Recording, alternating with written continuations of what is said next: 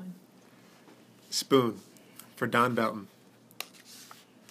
Who sits like this on the kitchen floor at 2 a.m, turning over and over the small, silent body in his hands, with his eyes closed, fingering the ornate tendrils of ivy cast delicately into the spoon that came home months... No, let me start. I want to keep going. Okay, yeah, just keep going. Yeah.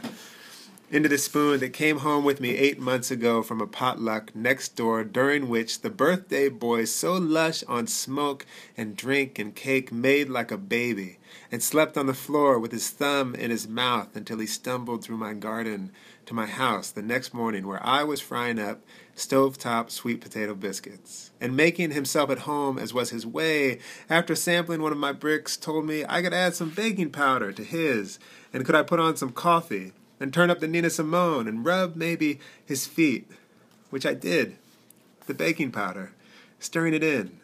And I like to think, unlikely though it is, those were the finest biscuits Don ever ate, for there was organic coconut oil and syrup bought from a hollering man at the market who wears a rainbow cap and dances to disguise his sorrow. And it might be a ridiculous wish, but the sweet potatoes came from a colony just beyond my back door, smothering with their vines the grass and doing their part to make my yard look ragged and wild to untrained eyes. The kale and chard so rampant, some stalks unbeknownst drooped into the straw mulch, and the cherry tomatoes shone like ornaments on a drunken Christmas tree, and the blackberry vines gnawed through their rusty half-assed trellis.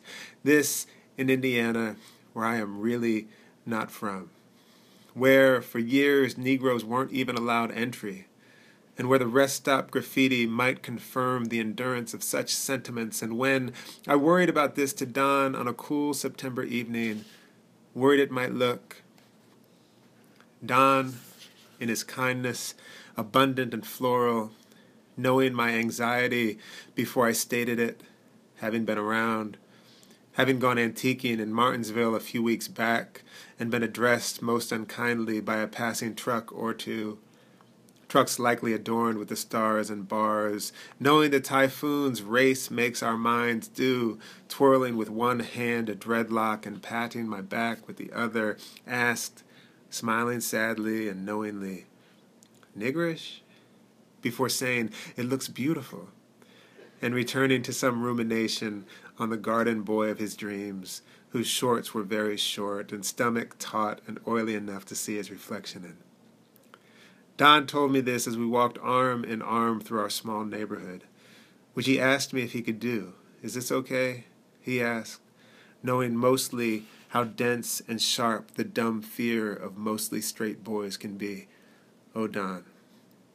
Walking arm in arm, shoulder to shoulder, his hand almost patting my forearm, resting there, down the small alley next to the graveyard, fall beginning to shudder into the leaves.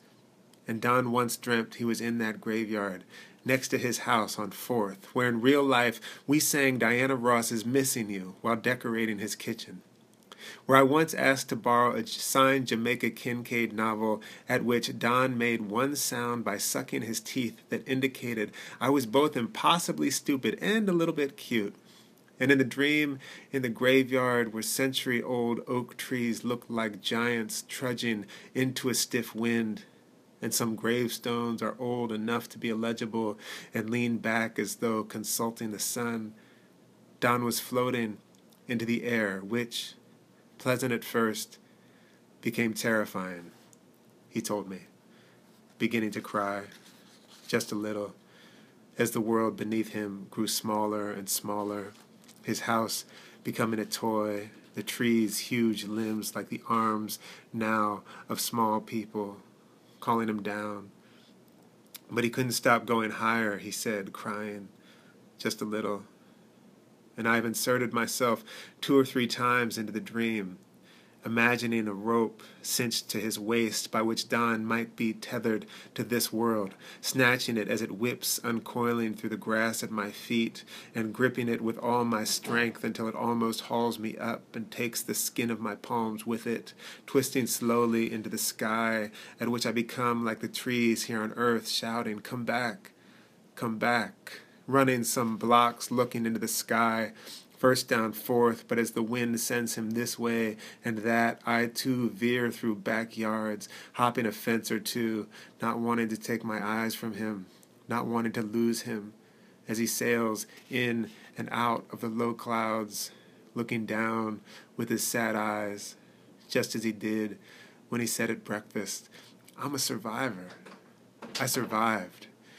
This 53-year-old gay black man, to which we did a little dance, listing the myriad bullets he'd dodged, swirling the biscuits in their oily syrup, Don occasionally poking his fork into the air for emphasis, laughing and sipping coffee and shaking our heads like we couldn't believe it. And having survived, Don wanted a child to love, and we made plans that I might make the baby with my sweetie and he could be the real dad, reading and cooking and worrying, while I played in the garden and my sweetheart made the dough, which maybe would have worked, though Don never once cleaned a dish. And when I told him to put his goddamn plate in the sink, he writhed in his seat and called me bitch before plopping it in, returning to his Destiny's Child tune about survival, while he scooped and slurped the remaining batter with this spoon in my hands, into which I stare, seeing none of this. I swore when I got into this poem I would convert this sorrow into some kind of honey with the little musics I can sometimes make with these scribbled artifacts of our desolation. I can't even make a metaphor of my reflection upside down and barely visible in the spoon. I wish one single thing made sense. To which I say, oh, get over yourself.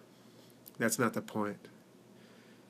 After Don was murdered, I dreamt of him, hugging him and saying, you have to go now, fixing his scarf and pulling his wool overcoat snug, weeping and tugging down his furry Russian cap to protect his ears, kissing his eyes and cheeks again and again. You have to go, cinching his coat tight by the lapels, for which Don peered at me again with those sad eyes, or through me, or into me, the way my dead do sometimes, looking straight into their homes, which hopefully have flowers in a vase on a big wooden table, and a comfortable chair or two, and huge windows through which light pours to wash clean and make a touch less awful what forever otherwise will hurt.